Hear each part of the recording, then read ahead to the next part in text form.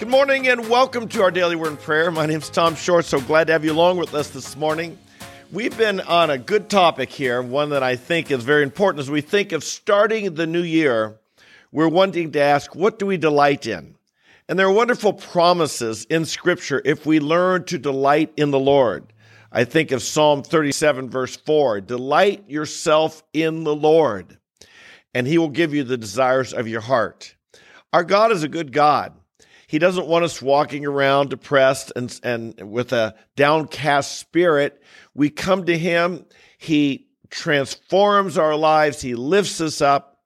He gives us His joy. He fills us with the joy of the Lord, which is our strength. And then He fulfills our life. And indeed, He does. How do we do that? How do we learn to delight in God? It's been our theme this week as we've been talking. And this morning, I'd like to raise a proposition and make a suggestion, and that is that most of us only have so much emotional energy to go around.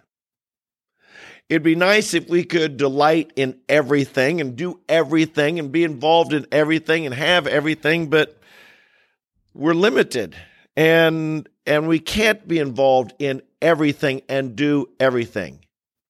Now, that leads to a second proposition. Limitations require us to make wise choices. If I had, 80 hours in a day, or if I was going to live a strong, healthy, full life to 200-300 years old, I may not need to make as many choices. Or if I were like a multi-billionaire, I might not need to make as many choices with my time, my money, and so forth. But I'm limited, and so are you. And I'm emotionally limited, and so are you. There's only so much we can do in life and accomplish and be a part of. And so this requires us to make good choices. If we want to delight, we can only delight in so much. And so let's focus our delight and make choices that allow us to delight in the Lord.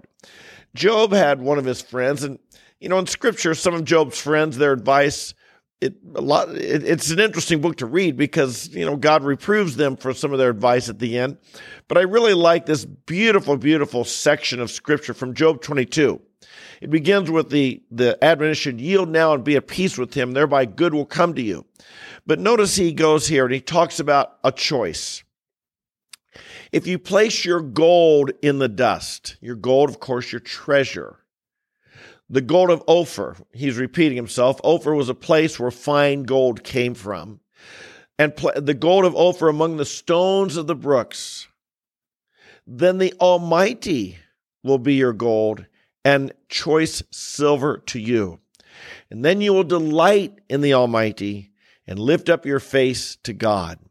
Isn't that a beautiful verse? Wouldn't you like that? He's giving it, if you do this, then the Almighty will be your gold. The Almighty, God, will be your treasure. You will delight in the Lord. You'll lift up your face to God. I imagine with a smile on your face, with delight in your eyes, you'll think of God. And there will be a closeness, a unity, a freshness, a wonder in your relationship with God. Don't you want that? I bet you do. I think if you're a believer in Christ, there's something in us that all wishes we could be closer to the Lord. We could delight in Him, that He would be our true treasure. Well, there was a choice that had to be made.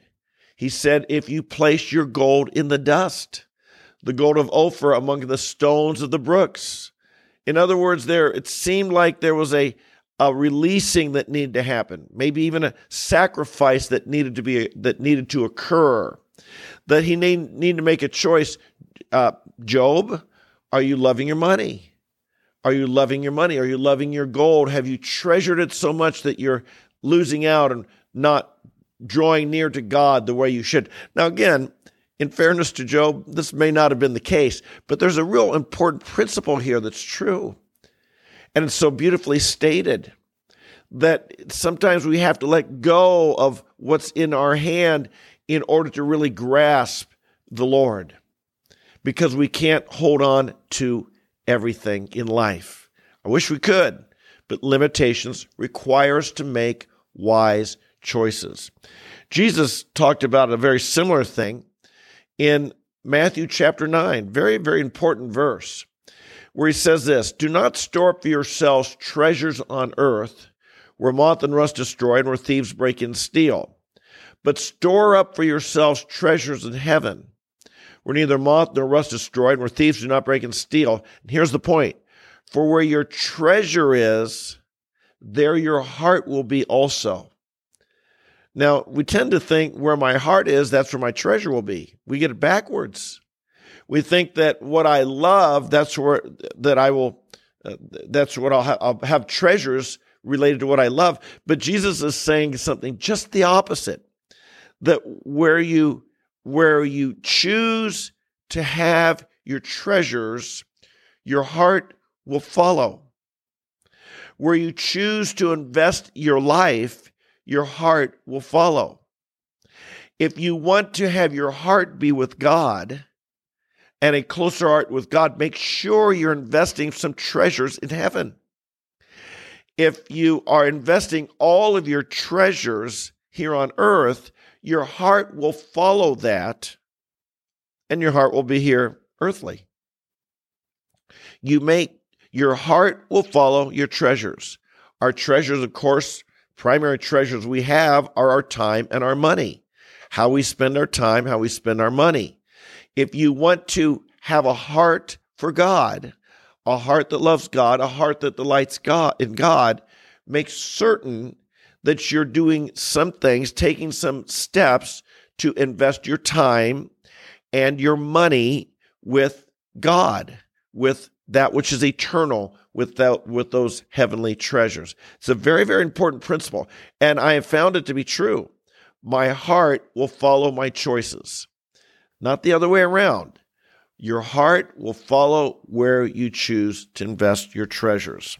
Now, both of these examples spoke about money, and money is, of course, one of the most tangible areas where we tend to have an idol. We tend to live for money. They did back in Job's day, they did in Jesus' day, and we do in our day. We tend to want what money can give. We tend to think money is probably the most common idol out there that people worship. They put in the place of God. They look to money for their happiness, their security, their treasure. They define their value in life by how much money they have and sometimes how much they can show how much money they have. And we want to be careful not to do that in our life. We don't want to let money replace God and so on. But we can have other idols too. I recently was tested myself at our Faith Walkers conference. Some of you guys know. Some of you have texted me about I'm a football fan. I like my Ohio State Buckeyes. And we had our biggest game of the year, a huge, huge game, against the number one team in the playoffs the other night. Well, it just so happened that was also the night I was teaching at Faith Walkers. And there were a lot of Ohio State, 30 Ohio State folks at our conference. And we were going to have a room and watch on the big screen TV and cheer together and have some refreshments. And sure enough, my message was scheduled to end about half an hour after the game started. There's going to be a delay and so on. But after the game, people wanted to talk to me. After the teaching, people wanted to talk to me. I just taught something. It spoke to their hearts. It challenged them. There were several young people who wanted to talk to me, and I was aware the game had begun. I was missing the game, but I had a choice. Will I watch the game or will I minister to these people? There were people whose lives had been touched, whose hearts had been touched by God, who were dealing with issues in their life, who were making big decisions in their life. And I had the opportunity to have treasures in heaven by ministering to people and talking to people, helping them work through big changes that God was challenging them to, or I could go sit and watch my team play the game. Well, by the grace of God, I was aware, but I stayed and I ministered to the people. And I said, God, this is more important. I made a choice. I had limited time. I had that opportunity, or the game was going on. I had limited time. I couldn't be doing both. And so at that moment, now I made, I believe, the right choice. Now, there's nothing wrong with watching a game, but there may be times God challenges you to make a better choice, during those times. There's nothing wrong with having money, but there may be times God challenges you to place that gold, your gold, in the dust so the Almighty will be your gold, or to something that you enjoy doing, to place it in the dust so that the Almighty will be your gold. Do you understand the point? We want treasures in heaven. We want the Lord to be our treasure. And so often, the choices we make, our heart will follow our choices, not the other way around. Our heart, our delight in God will follow the choices we make. Do you want to delight in God? Make the right choices. At times, make the right sacrifices. Choose, look and carefully inventory your life. What are the things you currently delight in? And maybe there's times we need to sacrifice some of that to make space in our limited heart to make sure we're delighting in God. Make sense? I hope so. Father in heaven, we want to delight in you, and we want to make choices that show we delight in you. Jesus, you challenged us not to have treasures on earth because there we can be disappointed. The moth and rust can destroy. Our favorite team can lose the game. The money can be gone. Thieves can steal it. White-collar criminals can steal it. Lord, Wall Street can steal it. The government can steal it. So often it can make its like wings and be gone. But Father, we pray that our treasures in heaven, they'll never be gone. They're always there. And I pray, Father, you would help us to take an inventory of our own heart. What are the things we delight in? What are the things that rival our love for you? What are the things that we can be so preoccupied with? There's no space left to delight in you. And help us, Lord, to make choices in our life, to make space in our heart, in our limited affections, to make sure there's room to delight in you. We thank you that when we make those choices, when we place our gold in the dust, the gold of Ophir in the stones of the brooks, that indeed you will be our treasure. We will delight in our God. Hallelujah. What a beautiful thought. We love you and bless you in Jesus' name. Amen. Amen and amen. I love that passage. I hope you do too. It's so meaningful to me. It's been real in my life, and I continue to be tested in it. Hey, I'm so glad you're with us today. We come here every day to get into the Word of God, talk about it, and allow it to transform our lives. If you stuck with me today, I hope this message is one, you take this message to heart. It'll make a difference in your life. I believe you spend we come here every day. You spend the next 90 days here, as many days as you can. Be here 5-6 days a week, 7 if you can make it. You'll be a different person 90 days from now, and I challenge you to do that. So if you're new, join our community. Subscribe to the channel, leave a comment, like the video, share with your friends, tell me where you're from, introduce yourself, be part of our community. Make a commitment to be here day by day, not just when you feel like it or have time, but make time to delight in the Lord. Make space to get in the Word of God. Maybe have something else you've got to cut out so that you can be with us in the Word of God day by day. It'll make a difference in your life. I know it. And to you who do that and are here day after day, I love you guys. I'm so glad the privilege to sow the seed of God's Word on the good soil of your life. I know it's bearing fruit. So until we meet tomorrow, might the Lord bless you, strengthen you, and might He be your delight.